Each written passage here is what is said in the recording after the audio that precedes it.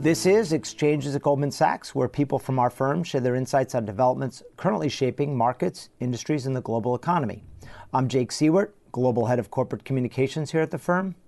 Just like any industry you can name, technology shifts over the last decade have allowed new entrants to pop up in the consumer credit space.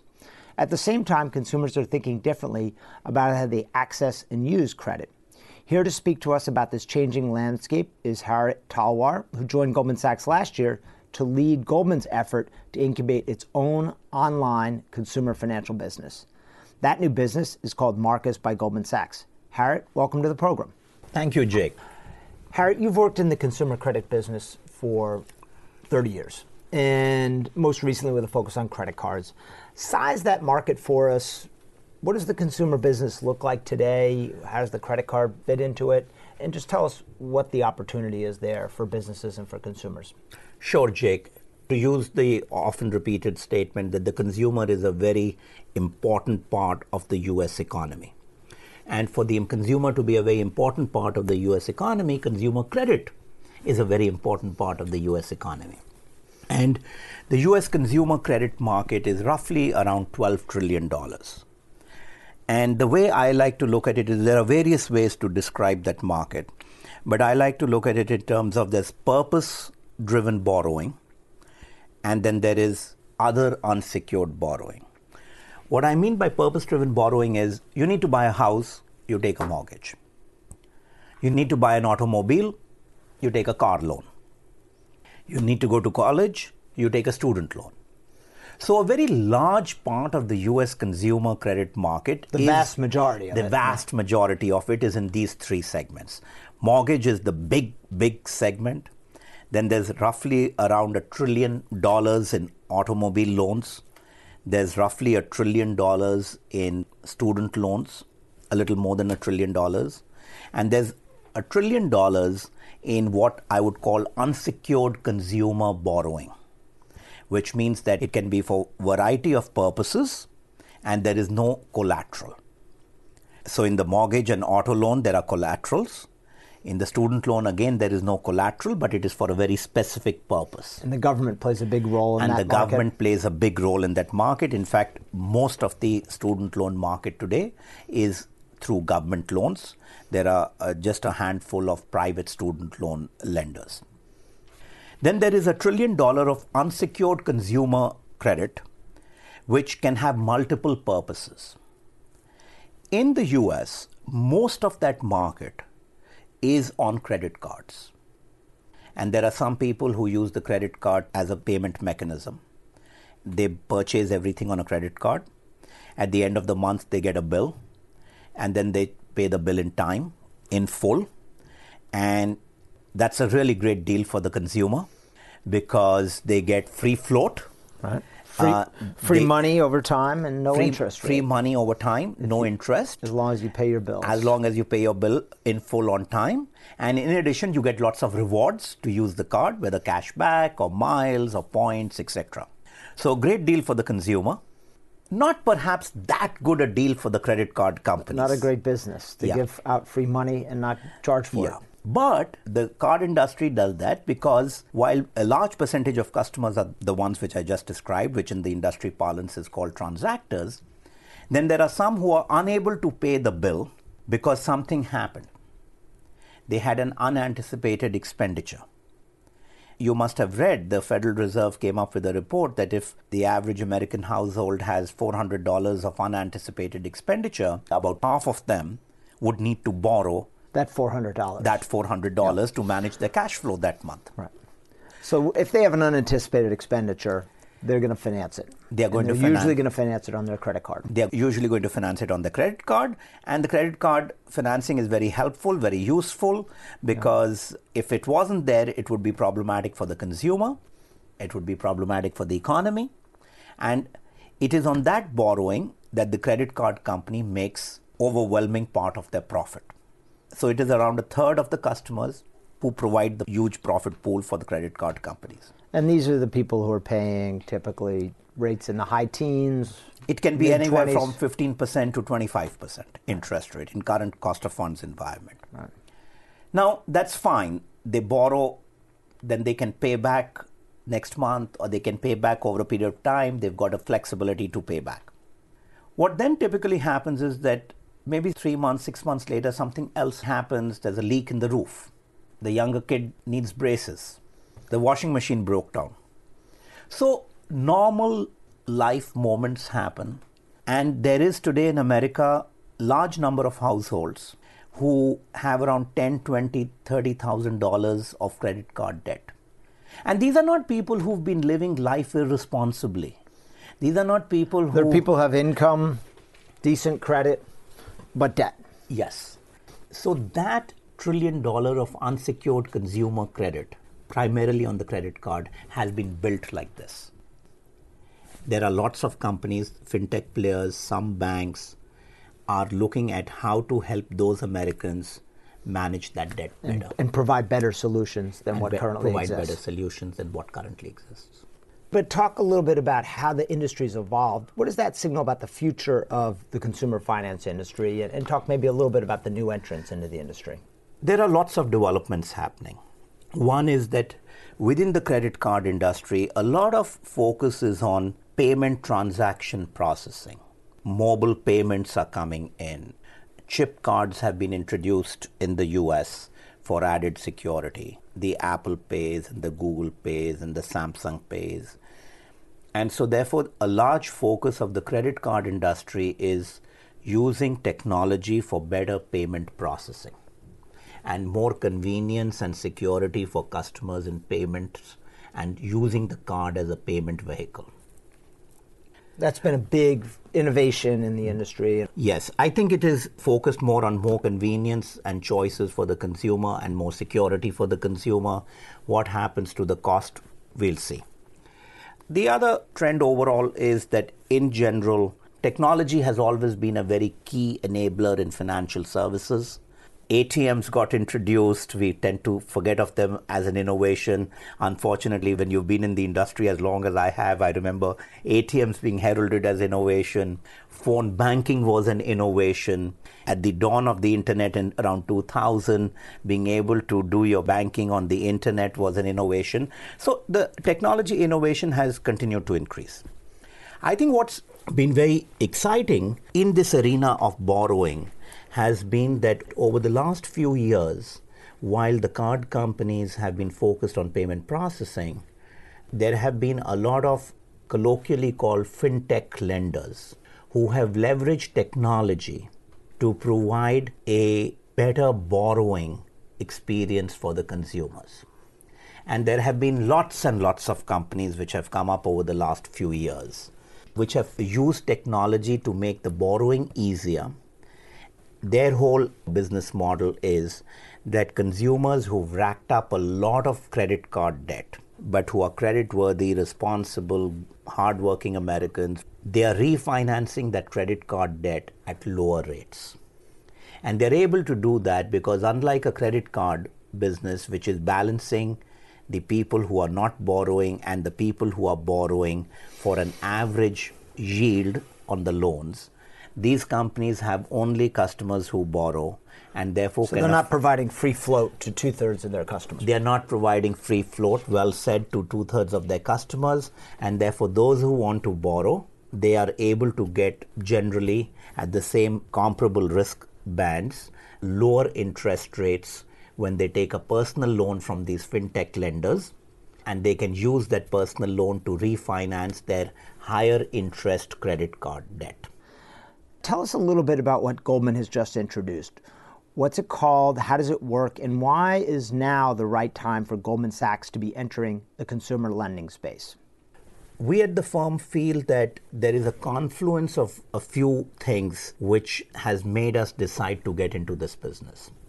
One is that digital technology is making large brick and mortar branches questionable. You don't need necessarily brick and mortar branch networks to get into consumer financial services or consumer lending. Why wait in line when I can do it on my phone? Why wait in line when I can do it on the phone? The traditional distribution strengths, in my view, which some of the large banks have, from distribution strength have become legacy costs. Customers don't like it. Frankly, I don't think most of the banks like it, but they have it. So that's one big trend. Second is that there's a lot of data and analytics available. It has always been available. US is at the cutting edge of that in the world. To get a better sense of the credit profile Better sense of the credit borrower. profile. And in fact, it enables you to do programmatic lending rather than judgmental lending. And that has always been there, but it has made more strides and become more sophisticated. The other is, as you know, in 2008, we became a bank. Here at Goldman. Yes, Here at Goldman. Yeah. Therefore, we have our own balance sheet and we have our own funding. Leveraging risk management, data analytics, and technology has always been in our DNA.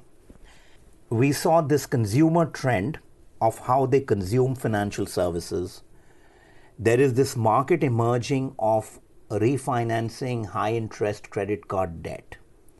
So we felt that the confluence of all this gives us an opportunity to enter this market. Our services are branded as Marcus by Goldman Sachs.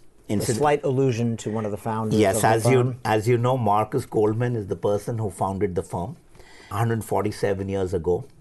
And he founded it on the principles of innovation and client centricity and execution excellence. And frankly, every business that the firm has done since then, including this business that we are launching now, follows the same thing about client centricity, adding value, execution excellence. So in many ways, while we are a startup inside a 147-year-old firm, we are proud that there are some things which we cherish, which is part of our heritage. So we've just started. It's an unsecured personal loan. Not a credit card, though. No. It is not a credit card. It is a loan. It is unsecured. It ranges from $3,500 to $30,000. It is from 2 years to 6 years. So as you will see from the amount of $3,500 to $30,000, Jake, we are really offering our product to a broad set of customers in the US. People think that individuals can't bank at Goldman Sachs, and we recently purchased a deposit platform where our minimum account size is $1. And that's, again, a web-only bank. That's web-only. You can sign up online, but you can't find a branch. You can't find a branch, or you can't find a Goldman Sachs branded ATM. And so this is the next step in digital consumer financial services. So you've talked a lot about how the traditional credit card companies have evolved in this space and what their business looks like. You talked a little bit about the fintech startups. And you talked about the consumers that are availing themselves of these opportunities. What's the Goldman product for? Who is that aimed at? And where do we see ourselves in the marketplace? First, I would say that this is a very large market. We are not looking at any dominant market shares. We like the fact that it's a very large market, and we want to be patient. You have to be responsible. You can make mistakes, especially in a lending business. The firm tends to be long in the businesses it gets into, so we are going to do a gradual ramp up. And what we really like is that given that the market is large and deep, small market shares over time can result in good-sized businesses, and it's over time. So we like that fact of the market. And the market's not going away anytime soon. And it's going to be big, growing, and lots of opportunity. Yes, and we think there's going to be secular growth in this market, and whether you are there 6 months sooner or 6 months later or 1 year sooner or 1 year later is not what ultimately is going to be the defining characteristics for success. What I do think is helpful for us to compete in this market space is that we don't have, unlike the large banks, legacy distribution costs. We don't have legacy technology systems, and we don't have legacy business models which we are concerned about cannibalization or implications to those. On the other hand, unlike some of the pure play fintech players, we have our own balance sheet, and we have a DNA of risk management. So I think this unique combination of having our balance sheet and a DNA of risk management, and on the other hand, having no legacy business models, technology, or distribution systems gives us a rare combination of strengths. Now, our task is to convert those strengths into better value for the customer and better experience for the customer. And that's really what we've been focused on. And we think we can help Americans who have been responsible but have landed up into very high interest, unsecured consumer debt on their credit cards. And so, because we don't have the legacy costs and because we have the ability to fund it ourselves, unlike the fintechs, we don't need to go out and find someone to fund the loan. We should be able to provide ready capital, easy capital, and also be able to provide it at a somewhat lower cost without any of the legacy systems. Correct. There are a few examples in the product we therefore were able to do. We don't have, unlike a lot of fintech players, we don't have any origination fee which we charge to the customer. Then we also don't have a prepayment fee. So if you somehow you want to pay, your cash flow improves, you don't want to be paying this interest rate, you can pay it off tomorrow. You can pay it off tomorrow. And I must say that no penalty for prepayment is becoming generally a more standard feature in the industry. But then we went a step ahead. Sometimes customers get late on their payment. So we also don't have a late fee. And the reason is because it's not that we want to encourage people to pay late. No.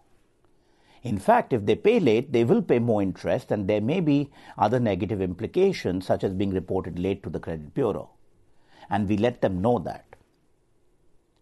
What we do have is a feature which we think is unique in the market, where after making 12 or more consecutive on-time monthly payments, they can defer a payment as long as they have made all their prior payments in full and on time. They earn a free pass, so to say. And what that pass does is that if there is a particular month where they have a cash flow problem, they can defer payment by a month without having to pay any extra interest. So in fact, we have provided incentives for on-time payment. But if someone finds themselves in the situation where they can't pay 1 month, they're not paying an additional fee on top of the additional interest. No additional fee on top of the additional interest. And the main reason for that is that our research shows consumers are very skeptical of asterisks. They are very skeptical of the fine print. Fine print. They are very skeptical of somebody saying no origination fee, but there are other fees. Or somebody saying no prepayment fee, but there are other fees. Or there are some people who say no hidden fees. So we have put a claim in our product saying no fees, period. Beyond the interest rate. Beyond the interest rate. Right. The other thing is that in these loans that we have, not only there is no penalty for prepayment, the interest rate is fixed during the life of the loan. So you talked a little bit about what you've learned from doing all the consumer research, and you used feedback from potential customers to design the website. What did you learn other than the things you've already discussed from the consumer and from all the research you've done? Lots of learnings from consumers. First is consumers, and I think this is a phenomenon which has become even more pronounced since 2008. They want transparency. In fact, they don't necessarily want speed, but they want simplicity. Right. Because they feel that when things are not simple, they have lost control, because the financial services companies understand it and they don't understand it. So therefore, I think the basics are you have to provide value, you have to be transparent, you have to be simple, and you have to allow consumers to the extent possible, customize things to their liking. Right. And I think the technology today allows you to do that. That's a feature you didn't necessarily talk about, but one of the, as I understand it, one of the features you're doing is allowing people to really design the payment period. That correct. If they took a loan out through Marcus, they can choose how many months. Yes. So one of our very interesting insights was that everybody in the industry markets loan amount and interest rate. Consumers, as you were mentioning earlier, think in terms of cash flow. So they think of loan amount and how much monthly payment I can afford, based on which we offer them different periods. So therefore, for somebody it may be a 31-month loan, for somebody it may be a 22-month loan, for somebody it may be 63-month loan, whereas most banks and fintech players say it's either 2-year or 3-year or 5-year or 6-year. So, the customer feels that they're put into a straitjacket. The other thing is we tend to forget that for most of us, which day of the month we want to pay the bill is a big deal. Therefore, the customer can decide which day of the month they want their bill to be paid. So you're saying one of the features you've designed in response to this customer research is just this ability to customize, the ability to personalize it, which we see in a lot of other industries today with new apps and new products. Correct, absolutely. The other big insight was that consumers feel very uncomfortable talking about debt. There is a stigma around debt. People are almost willing to talk about anything before they want to talk about debt. They feel uncomfortable, they feel embarrassed talking about debt. And does that make it harder for them to manage their debt? That makes it harder for them to manage their debt. That makes it harder for them to understand what is happening in their credit score. How does their credit score impact things? And if you look, most of the industry doesn't use the word debt. And therefore, we want to use the word debt. We think we'll play a useful role with our customers by talking about debt. So we want to destigmatize the conversation around debt. And managing your way out of it. Yes. Yeah. So we want to talk about how debt happens and how you can manage debt and how you can get out of debt and how you need to understand debt. So I think they want value, they're uncomfortable about debt. The other big insight we got was that while digital is very important, when they need to call, they want to talk to a human being. They want technology in their app. But when they call the provider, they don't want technology. They don't want a robot. They don't want press 1, press 2, press 3. So therefore, what we have done is that in our call center, people immediately talk to a human being. But also puts the onus on the product to be transparent enough that you don't need to call. Yes, typically. But when you do call, you will always talk to a human being, no machines. And that was a big learning, that the more savvy customers become digitally, the more when they want to call, they want to speak to a human being. Interesting. Talk a little bit about running a startup. You called it a startup. Inside a 147-year-old institution with other types of businesses, other types of people. What's the personal experience been like? And why didn't Goldman just, instead of incubating this business, why didn't we just buy one that was already out there on the market? It's been a lot of fun. And doing a startup inside the firm, which is 147 years old, and not any firm but Goldman Sachs, has a lot of pros and has some cons. I think the employment brand of the firm is very strong. So we've been able to assemble a very, very multifaceted, talented team. What's the percentage from inside the firm and outside the firm? Yeah. When we started, we thought we will have almost everybody from outside the firm. But this initiative has had such high profile and excitement in the firm that we now have anywhere from 30 to 40% of our team from within the firm. And the firm has such deep pools of talent, in technology, finance, marketing, site development, product experience, and encourages mobility, that we've been able to hire a lot of people within the firm. I think the real con is that until you join the firm, you don't realize how heavily scrutinized we are by everybody in the world. That's fine because, we are a well-known firm, we are a well-known brand, and I have worked. We have a big footprint. We have a big footprint. I have worked in financial services for 30 years. I've worked for a very large bank. I worked for a medium-sized bank. But I don't think I've ever worked in a place which is as heavily scrutinized by everybody outside the firm as we are.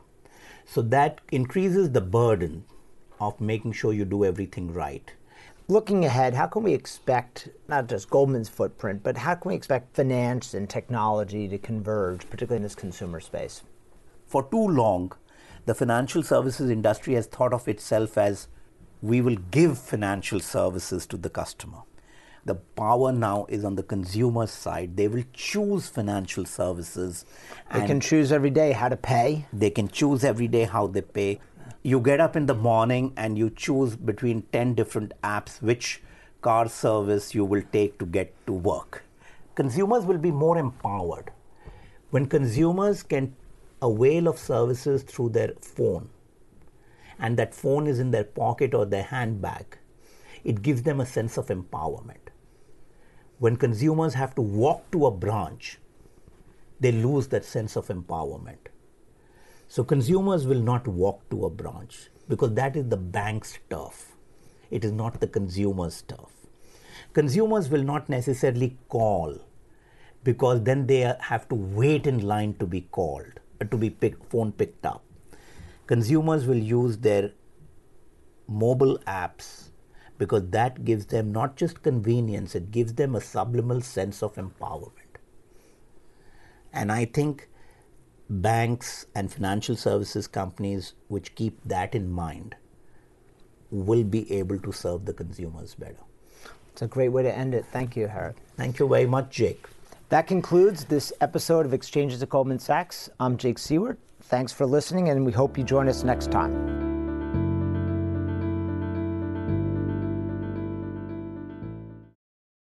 This podcast was recorded on August 17th, 2016. This podcast should not be copied, distributed, published, or reproduced in whole or in part. The views expressed in this podcast are not necessarily those of Goldman Sachs, and Goldman Sachs is not providing any financial, economic, legal, accounting, or tax advice or recommendations in this podcast. The information contained in this podcast was prepared for general information purposes only, does not constitute research, advice, or a recommendation from any Goldman Sachs entity to the listener, and is not a substitute for personalized financial advice. Neither Goldman Sachs nor any of its affiliates makes any representation or warranty as to the accuracy or completeness of the statements or any information contained in this podcast. Goldman Sachs and its affiliates expressly disclaim any liability, including any direct, indirect, or consequential loss or damage for this podcast and its content.